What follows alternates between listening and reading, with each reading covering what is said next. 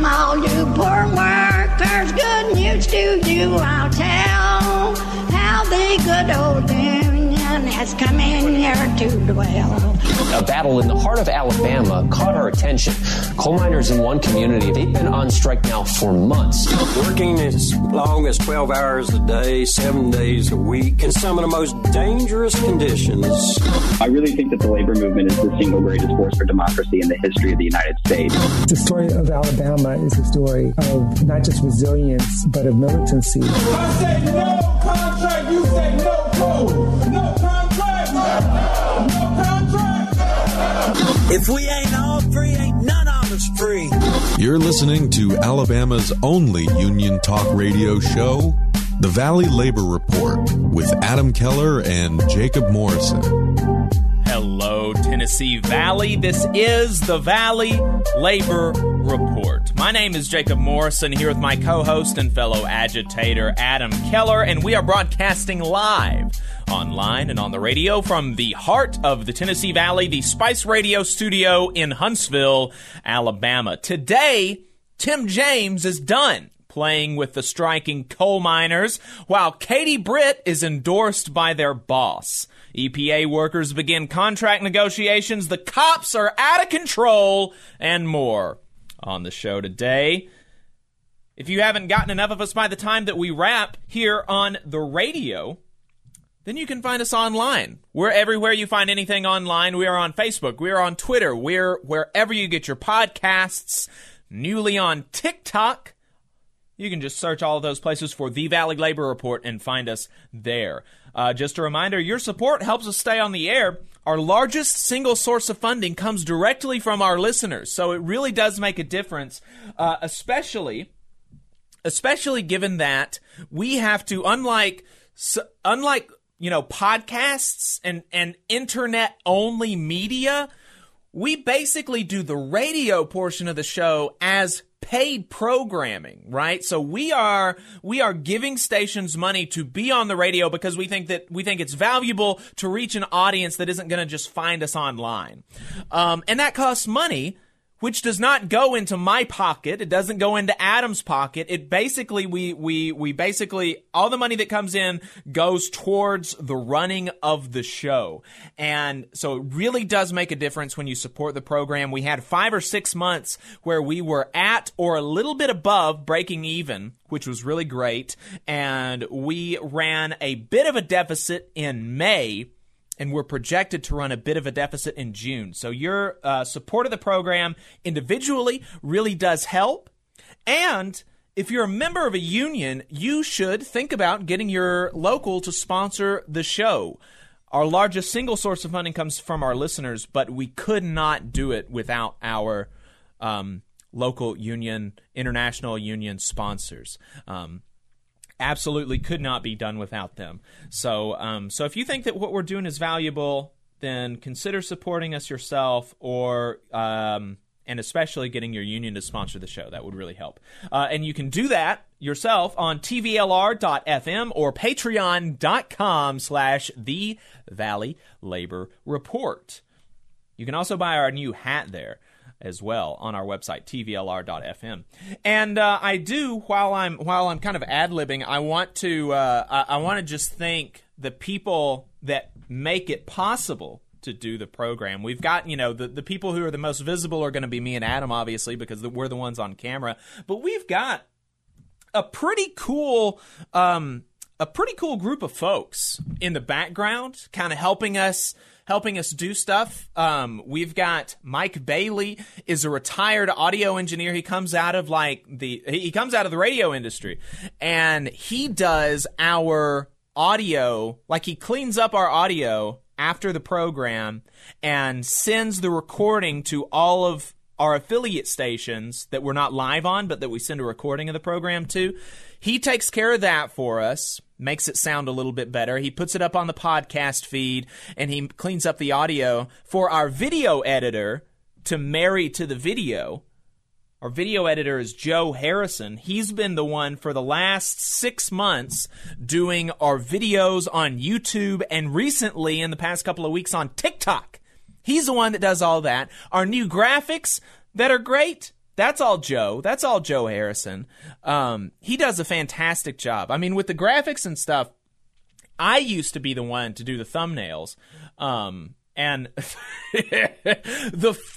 literally the first thumbnail that Joe Harrison ever did for us on YouTube, I got a text from David, just a terrible person, this guy, David. He texts me. I'm going to tell him you said that. He texts me, this guy, the nerve of this guy. He says, "Did you do that thumbnail? That's the best thumbnail that I've ever seen on this program, on our YouTube page." And I'm like, oh, wow. Well, thanks, David. I appreciate that. I've been doing this for 2 years, and literally the first one that's not done by me, you think it's the best one ever on the channel. Anyway, that's Joe. So he's the one doing that. Very cool, just fantastic, really talented guy. Ben Job, of course, with Spice Radio. He helps us out with some tech stuff. You know, me and Adam, we're not professionals. He helps us out here in the studio when we need some help. Couldn't do it without Ben. Could not do it without Ben. Jeff Michaels in Athens, making sure that we're able to go out to the good folks in the audience at WVNN. Teamwork makes the dream work, and many hands make light work. And it's just been, as we've gotten more people into the project, it's really taken a load off of me, and I think it's been able to give everybody a better product, better content than we were putting out 2 years ago. Because we have people that are kind of specialized and that know what they're doing, and so it's really cool. And I am like genuinely, really, really. Just beyond appreciative to the people that help us do the program, kind of behind the show, behind the scenes. Absolutely. We've got a phone number if you want to call the show, if you want to be a part of the program. The phone number is 844-899-TVLR. That is 844-899-8857. 844-899-8857 is the program. Anybody can call in, be a part. And I wanted to start the program talking about Tim James. This guy. You thought you'd heard the last of him. Well, I mean, basically you have, but I want to talk about him because I am really, really aggravated at this guy. Tim James lost the Republican gubernatorial primary election a couple of weeks ago. Got crushed, coming in third place for the third time, actually, in a Republican primary. He has run, this is the third primary. He ran for a primary, I think, for governor, in the other two as well, in 2002 and then in 2010. And in all three of these, he's come in third in the Republican primary, which is just fantastic. I love it. Coming in third after such a strong performance from Governor Ivey that she avoids a runoff. Governor Ivey did not go to a runoff, so she's going to be governor. And he finished behind no-name Linda Blanchard. Who is that? I don't know. You don't know. She's a nobody. She bought an ambassadorship to Slovakia or Lithuania or whoever, like wherever the hell, who cares? I'm sure she's quite the expert on Eastern Europe. I'm sure she's just totally. I'm sure she's intimately familiar with the internal politics of Slovakia or Slovenia or Lithuania, whatever. I'm sure she's super aware, and it wasn't just that she was a big donor to the Trump campaign, but that's where she got into politics. Is that she was a no-name bought ambassador to Slovenia. And she beat Tim James, who has been in Alabama politics for decades, whose daddy was governor, and she beat him. This nobody beat him. So that's very funny. But one of the things that made him interesting as a potential governor, as a potential Republican governor, was his support for striking coal miners in Brookwood, Alabama. He said, "I've never seen anything like it." He said, "This is corporate greed like I've never seen before." he reiterated multiple times how much respect he's got for these coal miners and how Alabama politicians are leaving them behind and sucking up to out-of-state private equity firms like BlackRock. BlackRock owned Warrior Met. He seemed really passionate about it. He made real concrete commitments on this program to the coal miners. And so, given this guy, the coal miners endorsed him. So given that this guy seemed so adamant that it's important to support these coal miners, now that he's lost the election and presumably he's got so much time on his hands, I would assume he would be doing something for them rather than slinking back to his private toll road construction company and out of the public eye. I would just assume, if you actually give a damn about working Alabamians, that now that you've got all this free time, since you're not running around trying to convince people to vote for you, that you would be focusing a little bit of your attention on this issue that nobody else in conservative politics in the Republican Party on talk radio is talking about. I would assume that just a tiny bit, 1% of your time and energy and resources would go towards this issue. So immediately after the election, I decided to hit him up to ask him what he plans to do to support the coal miners. There's a big way that wealthy individuals, that people whose daddy was governor, like Tim James, there's one way that he could support them, and that's making a big donation to their strike fund. You know, this guy has a net worth presumably of like millions of dollars. He could donate $500,000 to their strike fund, and that would go a long way in helping these people as they're on strike against Yankee capitalists that are trying to take advantage of the natural resources of Alabama and the workers of Alabama, which, again, he claimed to care about. Another way that somebody like him could support the miners in a way that somebody like me could not, for one, because I've got a job, for another, because I do other stuff.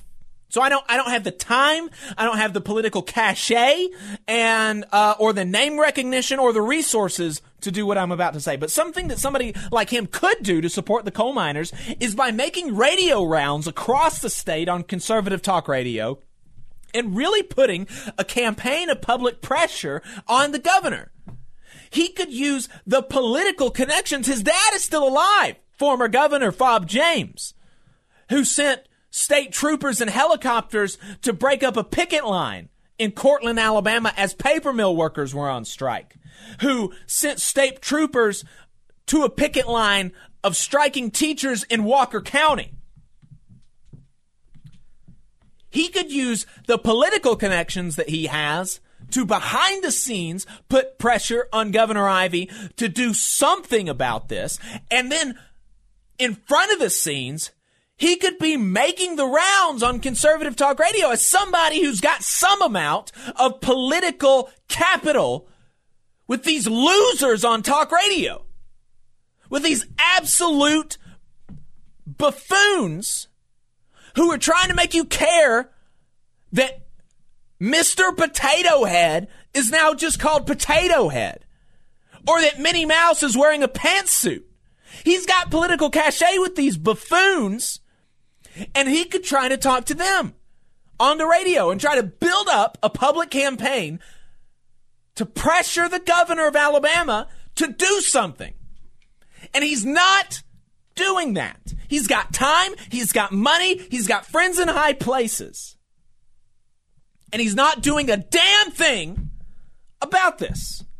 And I mean, look, folks, I genuinely, I'm doing this segment now a couple of weeks after the election because I genuinely hoped that if he didn't have something in the works already, that maybe asking him about it, because again, it doesn't take much time or resources for somebody like him to do what I'm talking about. I was genuinely hoping that maybe if he didn't have something in the works already, that maybe my asking him would spur him to say, oh, yeah, you know what? That's a good idea. That's a good idea. I should do that with all this time that I've got on my hands now that I'm not going to be governor. I would have giddily, with bells on, highlighted the work that he would have done. And I would have even been willing to attack Democrats for not doing it themselves, which I will. I'm going to be pitching to some outlets an op-ed about the Biden administration's lack of action. Because, of course, it's not just Ivey. Where's the Biden administration been? This is a guy supposed to be the most pro-labor president, he wants to say, in history, at least since FDR. And we've got a strike, a coal miner strike in Alabama. I mean, just politically, it's such a winner. It would be such a winner for you to come down and walk the picket line with these people in Alabama, to come down and do a rally in Alabama, to start an investigation into Warrior Met with MSHA or with OSHA or with the SEC, or just do something, put some kind of pressure on. So, look, it's not just Governor Ivey, but we're in Alabama and we're talking about the Republicans right now. So I would have been willing to do that, and that's still the case, and I will do that, and I have done that, and I will continue to do that. But I would have happily highlighted the work that he does, that he did, that he would have done, that I hoped he would do to support these coal miners. And I would have not been highlighting the differences that we have as he does this. Because I don't care kind of what other politics that you might have. If you're supporting working people and you're not supporting working people as a veil to divide working people, then I'm happy to kind of lock arms with you on a single issue. So, I emailed his campaign press person. No response. I called her, got in touch with her. She said she'd pass the message on. Nothing. I found his private toll road company and sent an email there. Nothing. I found what I believe to be his son and his son's, I found what I believe to be his and his son's phone number. And I got a message on the voicemail that says, this is Tim James, blah, blah, blah, blah, leave a message. This is Tim James Jr., blah, blah, blah, leave a message. I left 2 messages on both of their phones. Nothing. I followed up on his private toll road company, construction company email. Nothing. Radio silence from him after all these attempts to contact him through his campaign, through his dead, losing campaign, through his campaign press person, through his personal phone number, through his company email, through his son. Nothing. The only logical conclusion that you can draw from this is that Tim James is a fraud. Tim James does not care about Alabama. Tim James does not care about her workers. And all his bluster at the Mine Workers Union Hall, where he said, this situation is nothing like I've ever seen before, in his plantation owner Montgomery accent. This is nothing like I've ever seen before. This is unparalleled corporate greed. That was all BS to try to scramble together a coalition to get elected. That's all it was. It was just another no good, no count politician trying to make us working folks believe that he cares a lick about you and me. And he didn't mean any of it. And presumably neither do any of these other people. And it's so, I'm just so frustrated. I'm so angry. And I'm not even angry. Like, I don't care. I don't give a damn if he texts me or calls me or gives us a press release or whatever. He could have, in response to because like I said, that I haven't gone forward with any of this information, any of this radio silence that we have gotten, for requests to continue supporting the coal miners. I didn't go forward with this until just now. He could have, without crediting us for spurning him, he could have just said, just done a press release, just done something and just totally ignored us. And I would have been fine with that. And I still would have highlighted the work that he's doing, that he would have done. I don't care if he gives us credit. I don't care if he comes on a radio program again. I don't care if he calls me or if he emails me. I don't care about that. What I want him to do is support working Alabamians who are in a fight right now for their lives, for their communities, for their families against Yankee capitalists in New York, in D.C., in other countries, who are trying to profit off of our workers and our natural resources and break our spirits. This is something that he pretended to care about. And it was all BS. It was all BS. And so I hope that if this slime ball ever tries to come out of the woodwork, to slime out of his private toll road construction company hole and run for office again, I hope people remember this. I hope the coal miners remember this. I hope people in the audience remember this. I hope conservative working people remember this. He will say whatever he thinks it is that will help him get elected, and then he will throw you away the second that you do not become politically convenient or helpful for him. That is who Tim James is.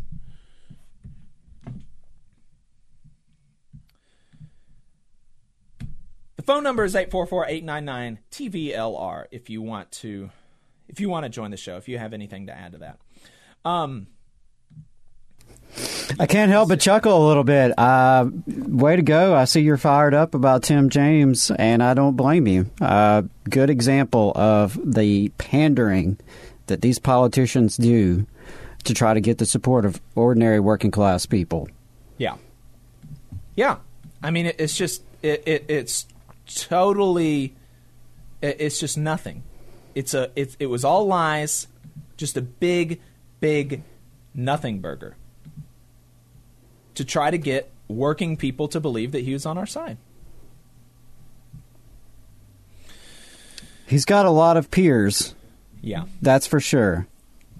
Because he really just exemplifies most politicians, certainly most politicians in Alabama, that's for sure. Yeah.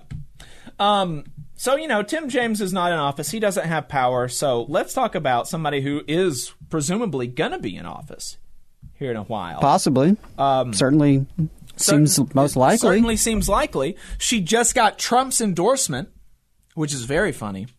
Katie Britt. And Tim James is not the only person pretending to give a damn about coal miners, even though he's done it most explicitly. But Katie Britt has joined in on the fun. She has not mentioned, she has steadfastly refused to acknowledge the strike, the longest strike in Alabama history, involving 1,000 coal miners and their families. But she does want to pretend to care about coal miners, kind of just as a general group. She even said in a statement, "I'll always stand up for our state's mining communities and make sure that no one is ever forgotten in Alabama." Oh, really? Wow. When? When? That's interesting. We're waiting, Katie. Yeah. That comes from a statement. I mean, ensure that no one is ever forgotten in Alabama. Like, you are actively ignoring what should be the biggest story in the state right now. Coal miners in rural Alabama being screwed over by Yankee capitalists. I mean, what other story is there, frankly, as it relates to Alabama politics? Like, what other story of relevance is there if you're not talking about that?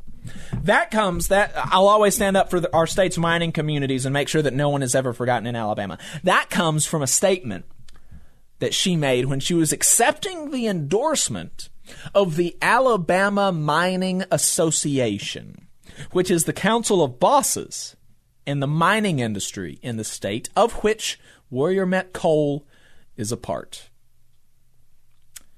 Far from Alabama coal miners endorsing her, she has received the endorsement of their bosses, many of whom, let's remember, when she's talking about Alabama's mining communities as it relates to receiving the endorsement of the Alabama Mining Association, these people don't live in Alabama. The people that she's being endorsed by by and large, when we're talking about the people that hold the power at Warrior Met, these are Yankees. These are people that live in New York and D.C. and hobnob with politicians, with Joe Biden, with Larry Finkel. These are the people that she's receiving the endorsements from. She's not receiving endorsements from Alabama coal miners, the workers, the people that actually pull the coal from the ground, the people that actually create value.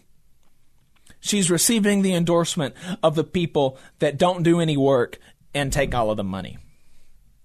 She, just like Tim James, does not give a damn about you, Alabama worker, Alabama coal miner, but she will ever so tepidly invoke your name where she feels that it is politically expedient while she courts the endorsements of the very same carpet-bagging coastal elite billionaires that want to send you a mile underground for longer periods of time, for less pay, for fewer benefits, while they are above ground on golf courses brown-nosing politicians and regulators to try to pull apart and rip to shreds the few remaining strands of protections that you have as a worker, as a coal miner. That's who she is. That's who she's being endorsed by. And this is the person, that former Trump advisor Steve Cortez calls an economic populist. That's just an amazing, an Orwellian use of the word. It truly is. I mean, it's, like I said earlier off the air, populist is one of those words that has been misused so much that it really means nothing now. How can you lay claim to the legacy of populism in this country? Populism would have been the white and black farmers organizing together, the sharecroppers organizing together against big capital in the late 1800s. Populism was the labor movement organizing in the auto industries and the rubber industries throughout the 30s who helped get us the New Deal. That's populism. And to pretend that someone like Katie Britt, former head of the Business Council of Alabama, the people who are your bosses, that this is a populist?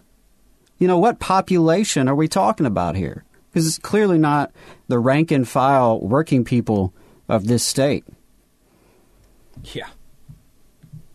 It's amazing. I mean, it's just genuinely amazing. Yeah, I would love for someone like Mr. Cortez, or really anyone, to explain what they mean by that term, populist. Right. What about her economic program of less regulations on companies? I mean, how can you cannot get less populist. You cannot be further away from any meaningful definition of the word populist than being the president of a statewide council of bosses, which is what she is. She is the former president of the Business Council of Alabama, which is the council of bosses, of owners, of CEOs, of millionaires in this state. She was the president of that organization. You cannot be, it is impossible to be further away from being a populist. Right. I mean, it's just totally meaningless. It's like, being a warmongering pacifist. It doesn't make sense. Totally meaningless. Before we go to our break, and then we bring on Brian Kelly from the EPA union, AFGE Local 704. I did want to talk about this because coal miners did get a small win this last week, though. No thanks to Republicans like Katie Britt and Tim James. The MSHA, the Mine Safety and Health Administration, on Thursday announced actions it is taking to reduce coal miners' exposure to silica. From their announcement, so what is silica is a question. Crystalline silica is a common mineral found in the Earth's crust. Materials like sand, stone, concrete, and mortar contain crystalline silica, and respirable crystalline silica, which are minute particles at least 100 times smaller than ordinary beach sand, becomes airborne during cutting, sawing, grinding, drilling, and crushing stone and rock. And without proper protections, this is still from the Department of Labor's announcement, without proper protections and engineering controls in place, miners can be exposed to dangerous levels of crystalline silica particles, which increases their risk of developing serious silica-related diseases. These conditions include incurable lung diseases such as coal workers' pneumonia, black lung, progressive massive fibrosis, which is the most severe form of black lung, silicosis, lung and other cancers, and chronic obstructive pulmonary disease and kidney disease. So that's what, so silica, very dangerous. It can cause lots of problems. What's interesting about silica, though, is, as it relates to black lung, is that previously the main culprit for black lung was coal dust itself. But in their statement about this new rule that MSHA will be, or about the new action that MSHA is taking, the UMWA points out that coal seams have become deeper and thinner, meaning that miners are cutting through more and more waste rock to get to the actual coal, and the waste rock is high in silica. So, there have been a lot of protections around coal dust, because that was the main culprit before. But now, as we're going deeper and deeper and further into thinner and thinner coal seams, there's kind of new dangers, new causes of black lung, and that's silica. The University of Illinois in Chicago has an interesting article summing up some research on black lung and silica from the last 20 years or so. From that article, before 2005, when the increase was first reported, the increase in black lung, because from the 1970s to the early 2000s, black lung cases decreased dramatically as worker power created more safety regulations, in union contracts and at the federal and state level, cases of black lung decreased rapidly. From the early 2000s to now, we've seen a rapid increase in the cases of black lung among coal miners. And so before 2005, when the increase was first reported, this is from that article from the University of Illinois in Chicago. Before 2005, when the increase was first reported, the incidence of black lung disease had been on the decline since the 70s, when modern coal dust controls were put in place. Subsequent investigations have reported that black lung cases have tripled, and that tenured miners in central Appalachia, which is the epicenter of the disease, have experienced a 10-fold increase in severe black lung disease. That's astounding. So as coal mining changes, we've seen an increase in black lung, necessitating these changes from MSHA, from the Mine Safety and Health Administration. Specifically, the agency says, these are the things that the agency is saying it will do. It'll do more spot inspections at coal and non-metal mines with a history of repeated silica overexposures to closely monitor and evaluate health and safety conditions. They will perform increased oversight and enforcement of known silica hazards at mines with previous citations for exposing miners to silica dust levels over the existing permissible exposure limit.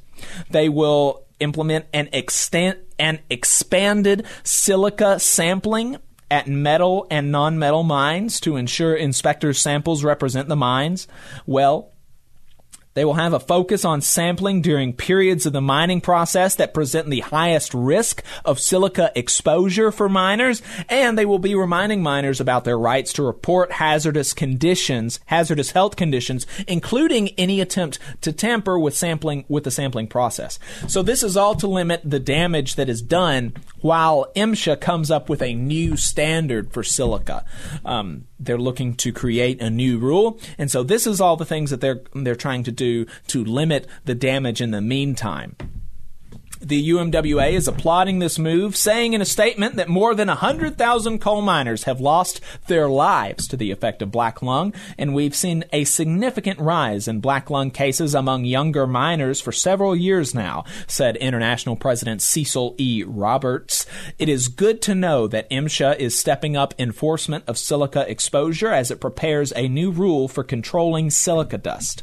We know what causes black lung and how to prevent this deadly disease from stealing the lives of our nation's coal miners. We thank the Assistant Secretary for his leadership on behalf of the miners. So that's some good news.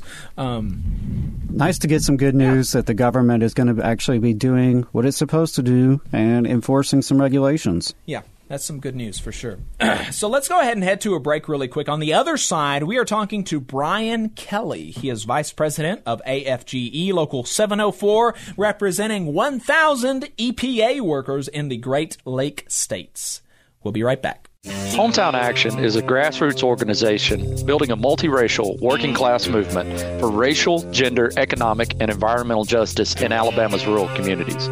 We stand in solidarity with Alabama workers and are proud to support the Valley Labor Report's efforts to inform and build the Southern worker movement. Please visit hometownaction.org and follow our social media channels at Hometown Action to learn more about how you too can get involved to make the South a better place for all workers. Solidarity, y'all. IBW 558 is like a great football team. You've got to have the aptitude, skills, and knowledge to outperform the competition. If you're a non-union electrician, now is the perfect time to get off the sideline and join our team. We have the absolute best wages and benefit package in North Alabama and Southern Tennessee. It's because our team stands together, bargains together, and our families benefit from it. With immediate openings, you have the opportunity to see why the IBW is the right choice. Energy Alabama is a locally operated and membership-based nonprofit organization focused on advancing Alabama's clean energy future through education and advocacy. Many people in charge of infrastructure and building decisions simply don't know about how viable clean and renewable energy is. To that end, Energy Alabama has provided instruction to more than thousands of adults and tens of thousands of K-12 students across the state. We're working hard to build careers in clean energy and help everyday Alabamians save money on their utility bills. Learn more about our work and how you can join us at energyalabama.org. Support for the Valley Labor Report comes from the International Federation of Professional and Technical Engineers Union. Learn more by visiting www.ifpte.org. The attorneys at Maples, Tucker & Jacobs have stood with the working people of Alabama for over 40 years, providing skilled legal representation for your workplace injury claims. When you are injured on the job, it can be a scary time. The attorneys at Maples, Tucker & Jacobs have the experience to guide you through the process to make sure that you and your family are properly taken care of and your rights are protected. If you need help, call the attorneys at Maples, Tucker & Jacobs at 855-617-9333 or visit online at www.mtnj.com. No representation is made that the quality of legal services provided is greater than the quality of legal services provided by other law firms. Support for this program comes from the International Brotherhood of Electrical Workers, Local 136 out of Central Alabama. Learn more at ibew136.org. Attention union members, membership organizations, podcasters, or anyone with a payment processing need. The future is here, and your organization needs to be prepared by working with Unionly. With Unionly, your union or organization can take payments on a mobile device, eliminating processing fees, giving you a better price than other payment processing methods, while at the same time supporting a union-friendly business with a specialized skill set to meet your needs. Your members will thank you when they pay their dues at their convenience without waiting in line to deposit cash or check.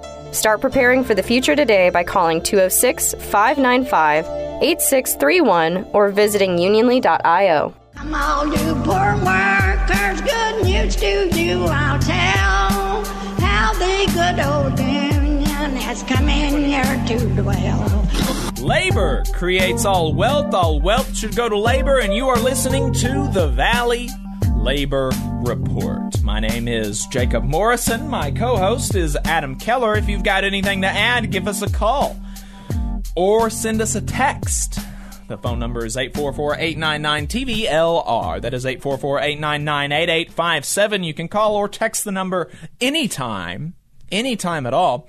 And if you call during the program, we might bring you on the air and have a chat. So, our next guest, or our guest today, is Brian Kelly. He is based in Michigan. He's an EPA worker and vice president of AFGE Local 704, representing 1,000 EPA workers in the Great Lakes states. He's also been an emergency responder and done work in the South responding to Katrina and Rita, anthrax, the BP oil spill, and more. So, as you can tell, he's a busy guy. So, Brian, thank you very much for taking the time to talk to us. I appreciate it.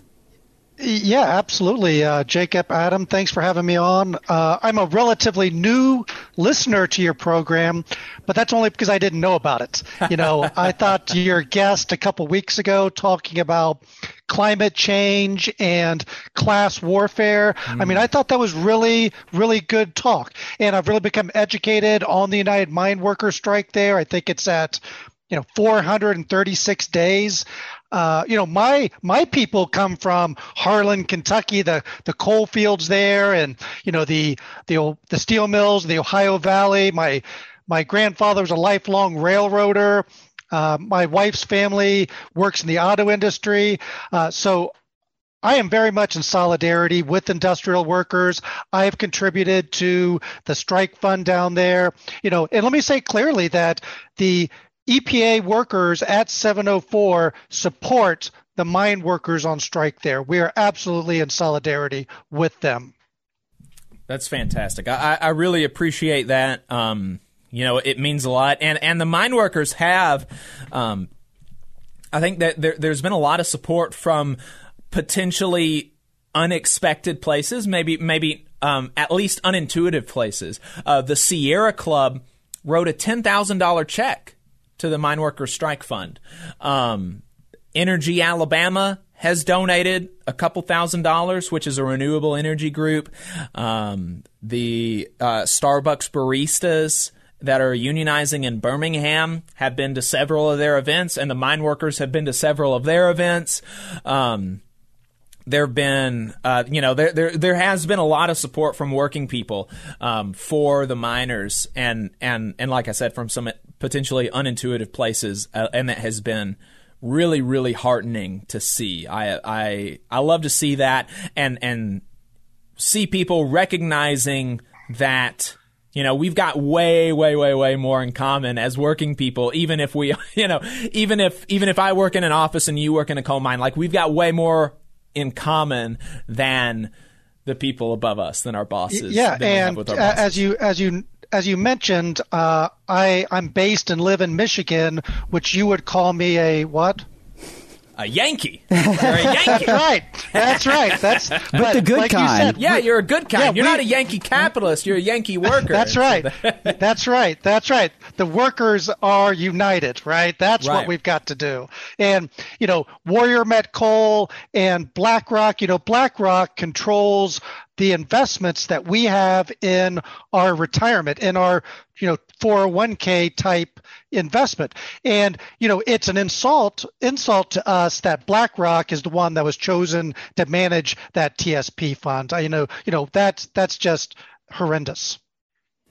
Yes, yeah, I definitely agree. BlackRock is very bad. But the people on the radio station or one of the radio stations that we're on is a conservative radio station, and the people there seem to think that BlackRock is this socialist, communist, radical, liberal, crazy lefty people, which is well, it's interesting.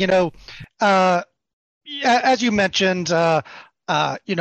I'm the vice president at AFG Local 704. We are not a partisan organization. We talk to people on both sides of the aisle, and we can sometimes come to some common ground. Maybe we get there at different ways, but if we both can agree that BlackRock is no good, then I'll take that.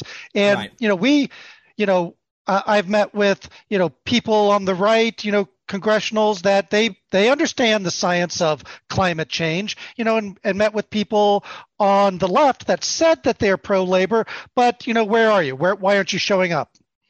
Right, exactly. I definitely, you got to take wins where you can get it. I was talking to the other to the president of the EEOC Council for AFGE, Rachel Schonfield. And she said that one of the people that really helped them fight back against the proposed cuts from the Trump administration was actually Richard Shelby from Alabama, which was, kind of fascinating and good to hear. So definitely, we have to take wins where we can get it, and I do try to make it a point to highlight when Republicans do, because for one, it's pretty easy because it's so rare, but but when Republicans do something that's good for working people, I definitely want to highlight it and encourage more of that. So I wanted to get you on the program to talk about the EPA negotiations and some of the fight that y'all had as EPA workers with the Trump administration, and even to a certain extent the fight that y'all are still having to have against the Biden administration. But before we get into that, just give us a kind of an elementary explanation of the EPA. What is it? What do y'all do? Yeah. So do you guys know who created EPA? Richard Nixon, right? That's right. That's crazy. Richard Nixon. Environmental protection has not always been so partisan. I mean, you look at major environmental progress under the Reagan administration, you see President George H. Bush talk about internally, at least, about climate change. There were major improvements to the Clean Air Act under George H. Bush. So it has not always been partisan. But backing up, so Richard Nixon in 1970 created the Environmental Protection Agency, and the mission is pretty simple at the top. Ensure that Americans have clean air, clean water, and clean land. I mean, that's the mission. Congress writes the environmental law. EPA then develops the regulation that implements that law. Now, what most often happens, though, is that EPA will set a national standard, and then states and tribes will then implement those standards. So there in Alabama, you have the Alabama Department of Environmental Management, which would be our colleagues there that would implement those federal rules. So that is it in a very short nutshell. Gotcha. And so what were some of the, we can imagine that there would be a conflict between the Trump administration because, unfortunately, protection of the environment has become more of a partisan issue over time. And so we can imagine that there would be some conflict between the Trump administration and EPA workers dedicated to the vision that you just laid out, dedicated to a vision of protecting workers, protecting communities from the tyranny of bosses and corporations who do not care about their workers and the communities that they're in. So, what were some of the highlights of the conflicts that y'all had with the Trump administration? Yeah, I mean, it was really unprecedented. I've been at EPA for 20 years. Under both terms of George W. Bush, the two terms of Obama, and the Trump administration was unparalleled in their attacks on federal workers and specifically EPA workers. They imposed a contract on our members without negotiations. It was a very punitive contract. It limited our ability to use official time. It cut us off from collecting dues from members. It was so petty that, they threw us out of our office in downtown Chicago. We could not even put a bulletin on the board in the lunchroom. It was very, very punitive. But I have to say, though, that, it empowered a lot of us, though. It did not cower us in the way that I think they meant to do it. I mean, I have been a union member for my entire time at EPA, but I wasn't really out involved. I mean, like you said, I do a lot of emergency response work. I'm traveling, but I really felt like this was too much. So, we fought those illegal orders in the halls of Congress, talking to both sides of the aisle. Again, without the support of Republicans, we could not operate at EPA. Without the support from both sides, the union couldn't make progress. And so we fought in the halls of Congress, in the media. We had worker actions that, we would show solidarity. We went to the Federal Labor Relations Board. We fought each and every day to, represent our members. And really, it culminated in that turning point when the Biden administration came in. They signed executive orders that rolled back those illegal directives from the Trump administration. And, I was very, overwhelmed and pleased to see that, the executive order that Biden signed says it is the policy of the United States to protect, empower, and rebuild the career federal workforce and to encourage union organizing and collective bargaining. I mean, that's just been, a phenomenal statement coming out of the administration. Now, that it's still not been easy. It should be like the president says that we should be rebuilding the career federal workforce, that it is the policy of the government to encourage union organizing empowerment. But, we still have the same managers that were there under the Trump administration that very quickly, they quickly imposed those unilateral contracts. They very quickly kicked us out of our office. They very quickly moved to cut off our dues, to reduce official time. They moved very quickly to do that. But now that the Biden administration is saying that, hey, we're going to take a different direction, they're very much slow rolling those things. They are not acting with that urgency that they did when they were trying to, really control us. Right. Why do you think the Biden administration is allowing that to happen? I wish I knew. One of the things that we do is every year we go and meet with our congressional representatives for almost all of Region 5, which is those Great Lakes states. And, I ask, members of Congress, why do you think this is happening? Why aren't we making more progress?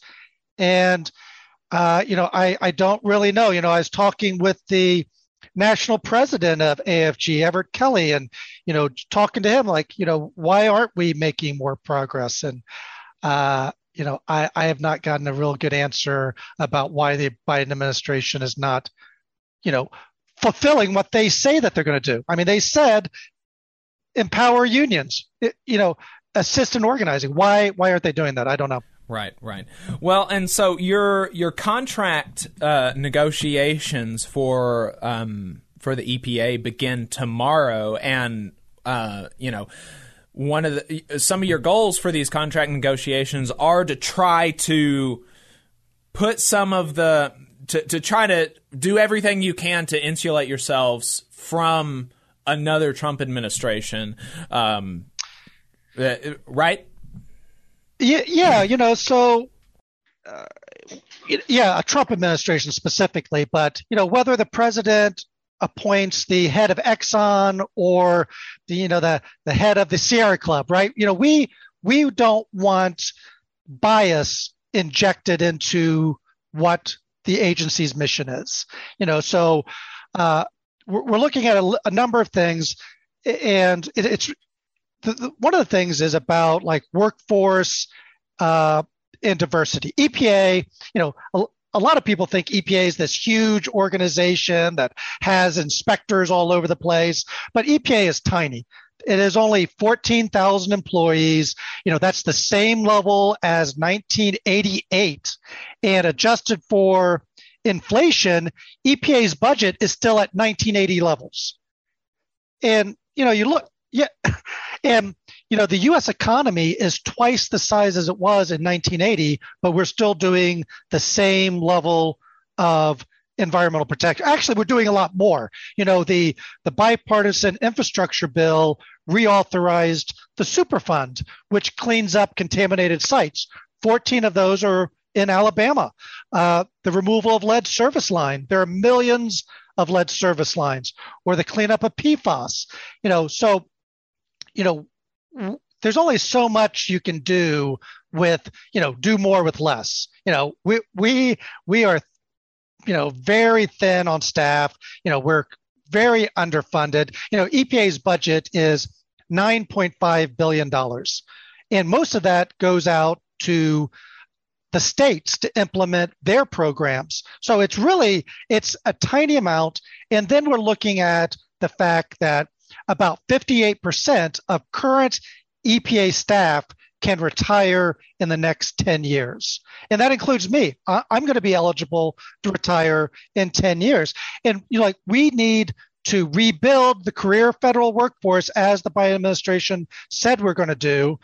And also, when we're doing this, we need to make sure that EPA's workforce is reflective of the public that we serve. Currently only about 20% of top EPA positions are held by people of color. And that needs to change. We need a promotion system that moves people up through the GS scale and allows them to get into management. So that is one of the priorities, is workforce diversity and workforce staffing. And you also mentioned, I'm sorry, Adam, were you about to say something? No, go ahead. You also mentioned when we were talking the other day about getting into your contract a scientific integrity clause. That sounded pretty cool. Yeah. So, that's what I was mentioning earlier, like whether it's the head of Exxon or Greenpeace, we want the science to speak for itself. And we are looking to be the first union to have a scientific integrity article put into our contract. And, that would mean that, it would insulate it from bias. It would be able to reproduce the science and then even have a neutral person that we could appeal those decisions to. Some of the articles that I think, you and I passed back, there were this huge rollout or rollback really of environmental regulations under the Trump administration. And some of those were done ignoring the science or manipulating the science. There is a great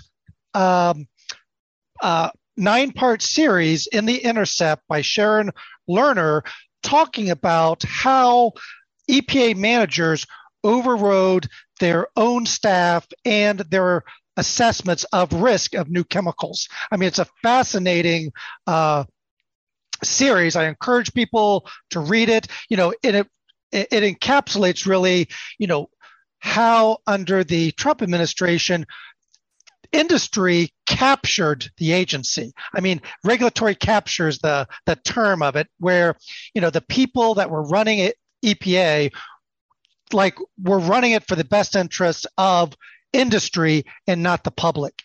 So there's this crazy term in that 9-part series where EPA managers called special cases hair on fire.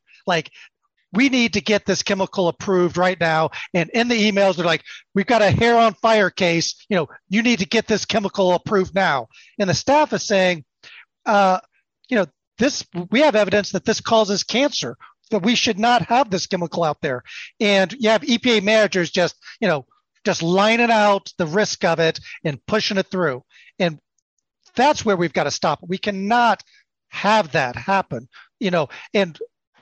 that is something that we feel is critical to get into our contract. We had a kickoff meeting last Monday to rally our members to get to tell them what we have at stake. We had Congresswoman Rashida Tlaib was there, and then Tim Whitehouse from PEER, which is the Public Employees for Environmental Responsibility. And PEER is the one that's representing the whistleblowers in that article that Sharon Lerner has out there. Tlaib has been a pretty big ally for y'all in Congress. Is that right? She absolutely has been. Under the Trump administration, when they have, we're taking these actions against us with the unilateral. When I had an office closer to where I live now.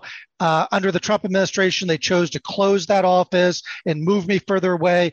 She was an advocate trying to keep that office open. She was an advocate in Congress for worker rights. She shows up at our rallies that we put together, during the budget shutdowns that we had under the Obama administration. She came out and rallied with us. And it's been Congresswoman Tlaib, Congresswoman Dingell's been great, Congressman Levin, who has been down there to support the strikers the unionizers in Alabama. We've got some really great congressional support in Michigan for our union. That's great, and I didn't mean to, and I wasn't planning on asking you this, but you don't have to answer if you don't want. But Andy Levin and Rashida Tlaib are both facing primaries from more the Democratic Majority for Israel, actual Republican funders, Bakari Sellers backed PACs are trying to primary both of those folks. How's your union and the people in Michigan responding to that? So I can tell you that our union has come out and endorsed Rashida Tlaib, and we have endorsed Congresswoman Debbie Dingell. So those two we've already endorsed. I love Congressman Levin. I also love Congresswoman Stevens, who are in the same district now. So it's a tough thing there. But we've come out very strongly for the second election cycle in the year for Congresswoman Dingell and Tlaib. Gotcha. Well, hopefully they are able to. Hopefully they're able to prevail. How are you feeling going into contract negotiations on Monday? That it should not be this hard. That it should not be this hard when you have the backing of the President of the United States, and you can hold up an executive order saying that the agency should encourage unionization and organizing. So it's tough. One other thing I want to talk about with the contract, though, is climate change. We believe that, and you don't have to just take it from the EPA union. The Department of Defense calls climate change a direct threat to national security. And the woke liberals at the Department of Defense, right? Right. Yeah. They're not known to be a bunch of tree huggers over, in not Quantico, but Lejeune and, things like that. But we have to act now just to even limit the effects of climate change. And we want President Biden to declare a climate emergency so that he could use loan guarantees for renewable energies, that we can, reduce the carbon footprint at federal agencies and, the projects that federal agencies outline. So, we believe that climate change is an existential threat to humanity. At the same time, though, that we believe that you have to take care of the workers that will be affected by this and bring them along, as your guest said a couple of weeks ago. Mm-hmm. Right. Couldn't agree more. And hope y'all are able to secure something like that. You said you're based in Chicago? So our union is based in Chicago. That's where the region's headquartered, but I'm outstationed in Michigan. Gotcha. Because I'm part of the emergency response staff. We've got emergency responders that are based, so Michigan, Ohio, Indiana, Illinois, Wisconsin, Minnesota. Okay. Okay. Gotcha. I responded to Ida last year. I was down in New Orleans working for the Corps of Engineers, not the EPA, but the Corps of Engineers for the Ida response. So had a different response team, but kind of similar stuff there. Maybe I can swing by your office's headquarters in Chicago while I'm there for the Labor Notes convention and get one of those nice hats. Absolutely. Nicole Cantello is our president. She would be happy to meet you and to bring you up. So, we finally did get our office back after, and this is crazy, the Biden administration, I'll say again, told the agency to take back all those illegal directives. We were supposed to get our office back, but we were forced to fight through arbitration to get back what we were owed. I mean, it's disheartening, and we're going to fight like hell coming up on Monday, but it's not going to be easy. It shouldn't be this hard. Yeah. Well, Brian, I appreciate your time. Keep us updated, and have a good rest of your weekend. Rest up for Monday, okay? Yeah, Jacob, Adam, thank you. Solidarity to all of us across the nation. All right. Absolutely. Thank you again. Best of luck. Yep. Thanks, Brian. Yes, thanks. All right, folks. We've been talking to Brian Kelly, Vice President of AFGE Local 704, representing 1,000 EPA workers in the Great Lakes states, about their fight with the Trump administration, their continued fight with the Biden administration, their contract negotiations coming up on Monday. So looking forward to hearing some good news from them in the future. We are going to take another break, and we will be right back. So don't go anywhere. You're listening to the Valley Labor Report. And give us a call if you want to join the show. The phone number is 844-899-TVLR. That is 844-899-8857. See you in a bit. Energy Alabama supports consumers and is a leader in advocating for them. We have been able to successfully fight off utility rate increases in the state, reduce fees for electric vehicles, increase electric vehicle infrastructure spending, and secured a $100 million refund by Alabama Power after the utility overcharged customers for fuel. To learn more about our work advocating for customers and join the fight, go to energyalabama.org. There's a lot of talk about a shortage of workers, but that's not the case with IBW 558. We have provided our customers over 3,000 workers and performed over 3 million man-hours in a pandemic year. With 8,000 OJT hours, 900 classroom hours, OSHA 30, and a state license, our members receive the equivalent of a master's degree. That's what makes IBW 558 the right choice for your electrical needs. Look us up at Facebook or at IBW558.org. North Alabama DSA is looking for folks to work for a better North Alabama. They prioritize mutual aid, municipal activism, and union solidarity. Contact them on social media or dsanorthalabama@gmail for more information. Support for this program is provided by the International Association for Machinists and Aerospace Workers, Local Lodge 44 in Decatur, Alabama. Learn more at iamaw44.org.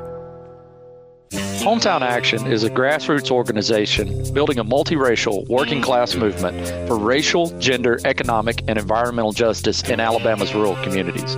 We stand in solidarity with Alabama workers and are proud to support the Valley Labor Report's efforts to inform and build the Southern worker movement. Please visit hometownaction.org and follow our social media channels at Hometown Action to learn more about how you too can get involved to make the South a better place for all workers. Solidarity, y'all. Support for this program also comes from the Iron Workers, Local 477. So if you are looking for contractors with lower than average EMR and TRIR, they tell me that if you need to know what those mean, then you will. Or if you need to supplement a workforce at any level for any amount of time, short or long term, if you need iron workers that come trained and certified at no extra cost, or if you need workers from superintendent down to general laborer, and you're looking to start work on a project, or you're unhappy with your current contractor situation, you need to call my friend Jeb Miles with the Iron Workers Local 477. They only work with the best in the business, vetted contractors, and can do all kinds of jobs, from roofing to steel and bridge erection, from welding to heavy rigging, from structural repairs to machinery alignment, and much more. They supply manpower on 4 of the 5 largest projects in North Alabama, so you know they're legit. If you need good quality, safe, efficient, diligent, and knowledgeable workers on your job, then you need the Iron Workers Local 477. Call Jeb Miles at 256-383-3334 or via email at local477@bellsouth.net, and make sure you tell them that you heard about them on the Valley Labor Report. We're the nurses, firefighters, and claims representatives that help keep our government services running. We respond to natural disasters. We care for our nation's veterans, and we investigate discrimination in the workplace. We are federal and D.C. government workers, and we are proud to serve the American people. Working in more than 70 agencies across the government, we know we can fulfill our mission because our union has our back. Learn more at afge.org. Paid for by the American Federation of Government Employees, AFL-CIO. Support for this program also comes from the Mid-South Council of Retail, Wholesale, and Department Store Union. Learn more at rwdsu.info. Which side are you on? Which side are you on? Alabama's only union talk radio show. This is the Valley Labor Report. My name is Jacob Morrison. My co-host and fellow agitator is Adam Keller. We are broadcasting live online and on the radio from the heart of the Tennessee Valley, the Spice Radio Studios in Huntsville, Alabama. We just had a great conversation with Brian Kelly, Vice President of AFGE Local 704, representing 1,000 EPA workers in the Great Lakes states. We also talked about Tim James and Katie Britt earlier in the program. Talked about some wins coal miners are getting from the Mine Safety and Health Administration. No thanks to people like them. If you missed any of that, not to worry. Not to worry at all, because we upload everything online. You can find full episodes wherever you get your podcasts, on Facebook and on YouTube. Just search for the Valley Labor Report. You can also find clips on YouTube, on Facebook, and now newly on TikTok. We are newly on TikTok. We're uploading clips of the show to all of those platforms, Facebook, YouTube, and TikTok. So you can find us there at the Valley Labor Report.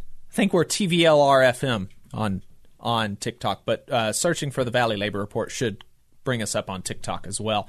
One of these days, I always mean to, like every Saturday, I'm like, I'm going to this Saturday try to work on live distribution after the show to TikTok and Twitch and everything like that. And then after the show, I'm tired and I don't want to do it. So I probably won't do it today either. We'll see. But one of these days, we're going to try to get live distribution on TikTok and Twitch, too, in addition to YouTube and Facebook, because I think there's an audience there. So I appreciate everybody listening. So cops are out of control. Cops are out of control, man. Some local and state headlines, just in Alabama over the past couple of weeks, have been full of cops behaving badly. Adam, you've been kind of compiling some of those. Yeah, right? And the thing is, I wasn't looking for this. I just try to stay current on the news, as one does, and couldn't help but notice a pattern over the last couple of weeks with one story after another. Particularly involving Alabama's prisons. So here are just a few of the headlines here in June and the end of May. So just really the last 2 weeks. AL Political Reporter reported that Alabama prisons see 3 more deaths. That was from May 26th. A few days later, on June 2nd, another man dies at St. Clair Prison, also with the AL Reporter. And then the very next day, WHNT here in Huntsville reported 2 inmates assaulted on 2 consecutive days at Limestone County Correctional Facility.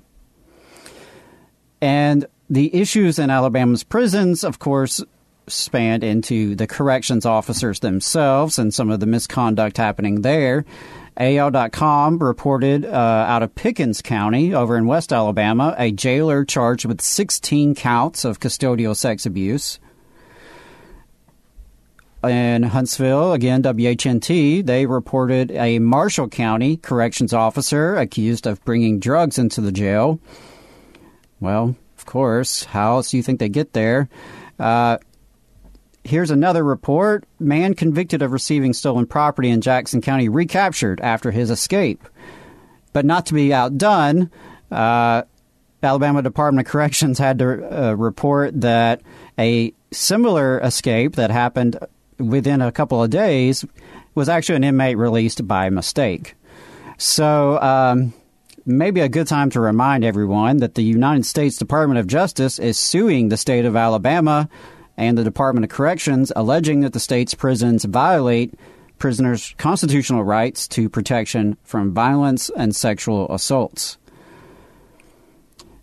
In other news regarding our unjust criminal justice system, there's been continued fallout from the June 3rd, 2020 protest in Huntsville.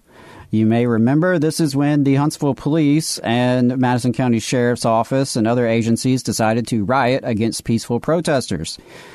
I know that's not how it's described in other outlets, but that's reality. So in good news, one of the victims of police violence is suing Huntsville Police Department, April Grubb. And there was a very good article on AL.com that came out last week. I believe that was Ashley Rimkus. Ashley has done a lot of good reporting on the protest and the police violence involving these protests.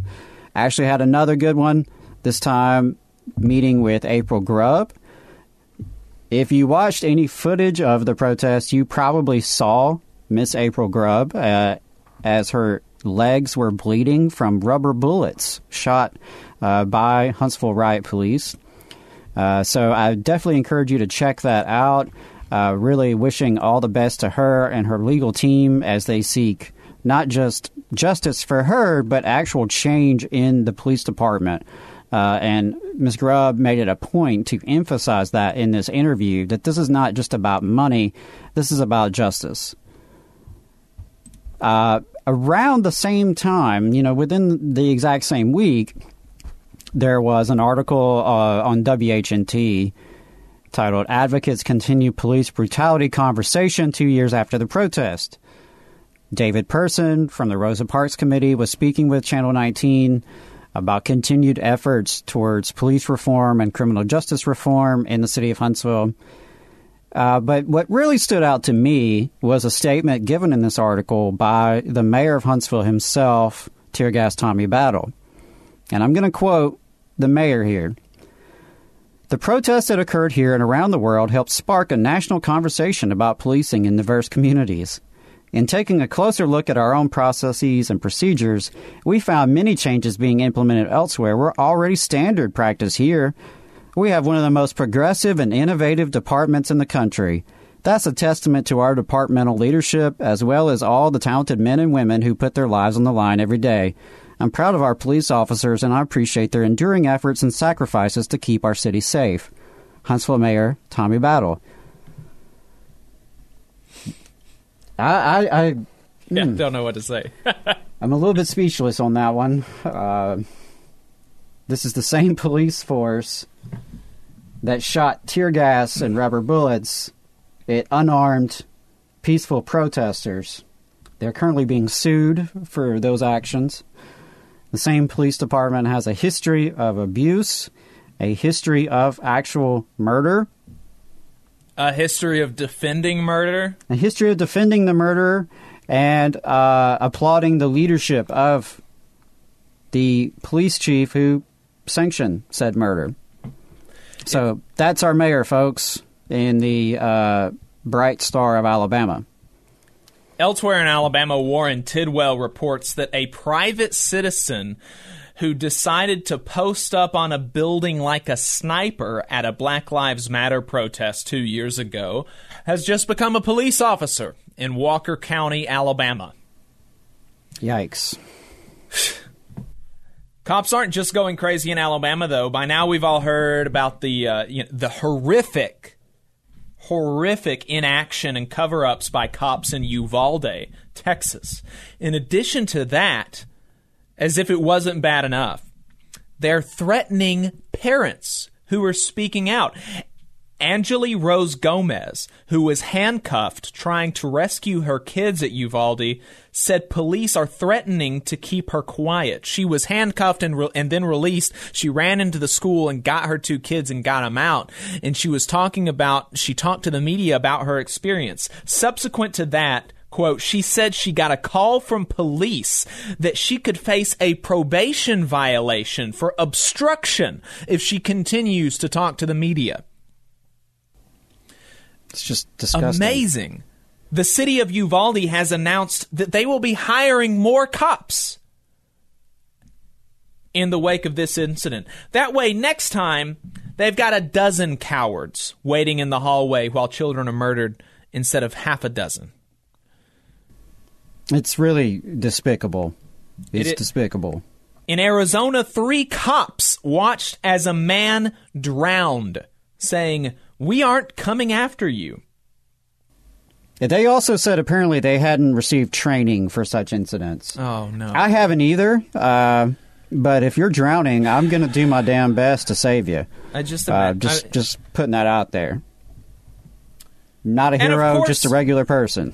These are not just isolated incidents of cops performing poorly either. Unlike every other government institution, we just talked to Brian Kelly, a union worker at the EPA, who talked about how their staff is the same and their budget is the same as it was in 1980. We talked last week about the EEOC, which has half the staff that it did in 1980 and less than the 1980 budget when you account for inflation.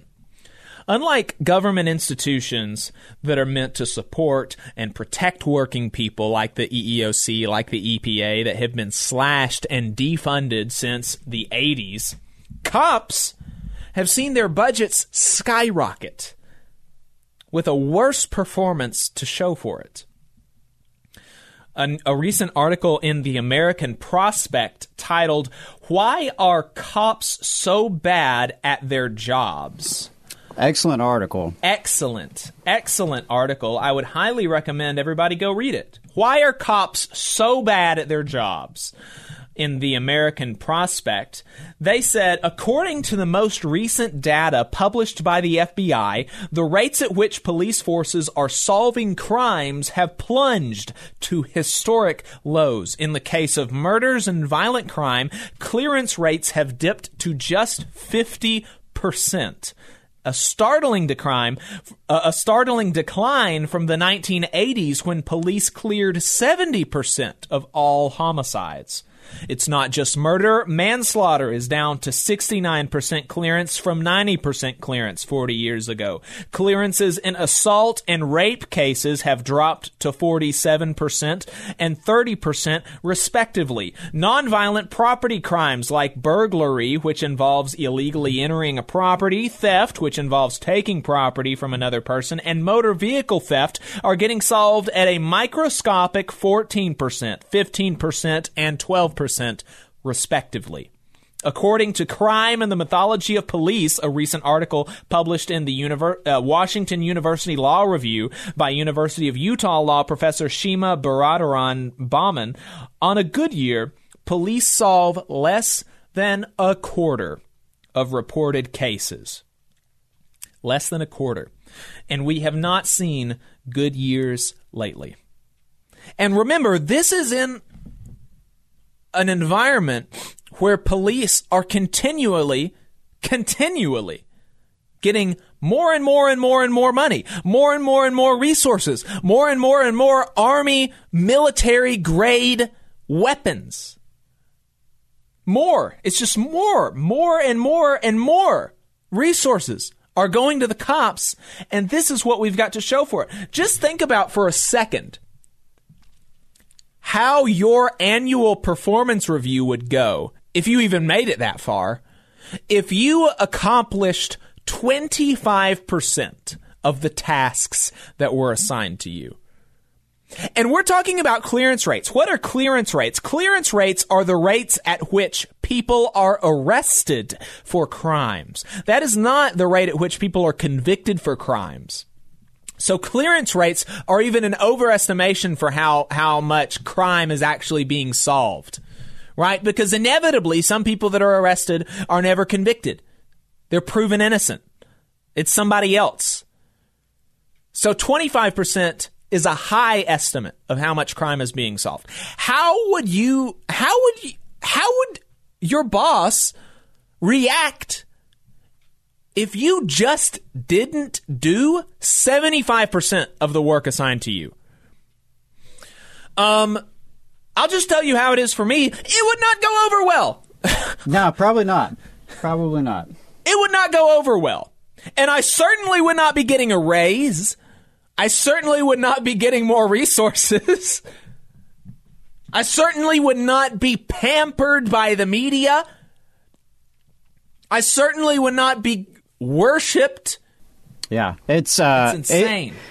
It is, and I think it's worth reflecting on because Alabama has one of the highest incarceration rates in the country. And our country, of course, has the highest incarceration rate on planet Earth. Yes, the home of the brave and land of the free. So just some things to think about. Unfortunately, working people, we do have to deal with violence from the carceral system and from police. And this is some of the results of these investments by our own tax dollars. I did want to mention real quick in better news that the Huntsville City Council is considering issuing tickets rather than arrest for simple marijuana possession. I'm not up to date on the latest on that. I know that it's something that's been discussed at the City Council. I know that Tennessee Valley Progressive Alliance and many other social justice groups and advocates in the community have been calling for this for years. So hopefully this is a sign of some progress. We'll see. And last thing I wanted to mention before we get off the air is that there will be a debate for the 5th Congressional District runoff between Casey Wardynski and Dale Strong. That's going to be June 14th at 7 o'clock.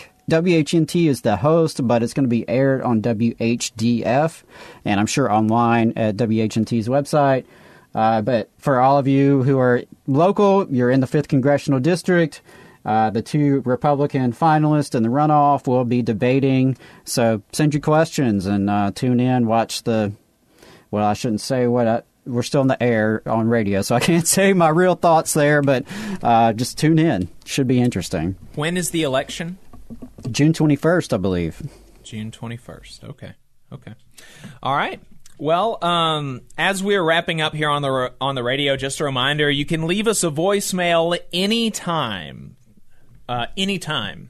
when we're off the air. The number is 844-899-TVLR. That is 844-899-8857. You can buy our hat or give money to us on our website. That website is tvlr.fm.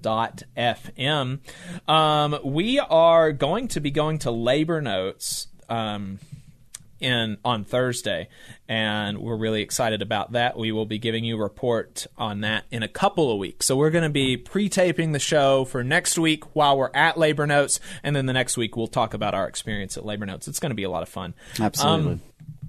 Really looking forward to that. You can find us online where we're going to continue talking in overtime. We've got some news on some local homeless news, some local Starbucks news that is really cool. I'll just tell you really quick. Scottsboro Starbucks workers they have filed for an election. Very cool. And we are potentially going to be talking to Josh Moon from the Alabama Political Reporter and some other stuff. So find us online, the Valley Labor Report. Until then, we'll see you next week. All power to the workers.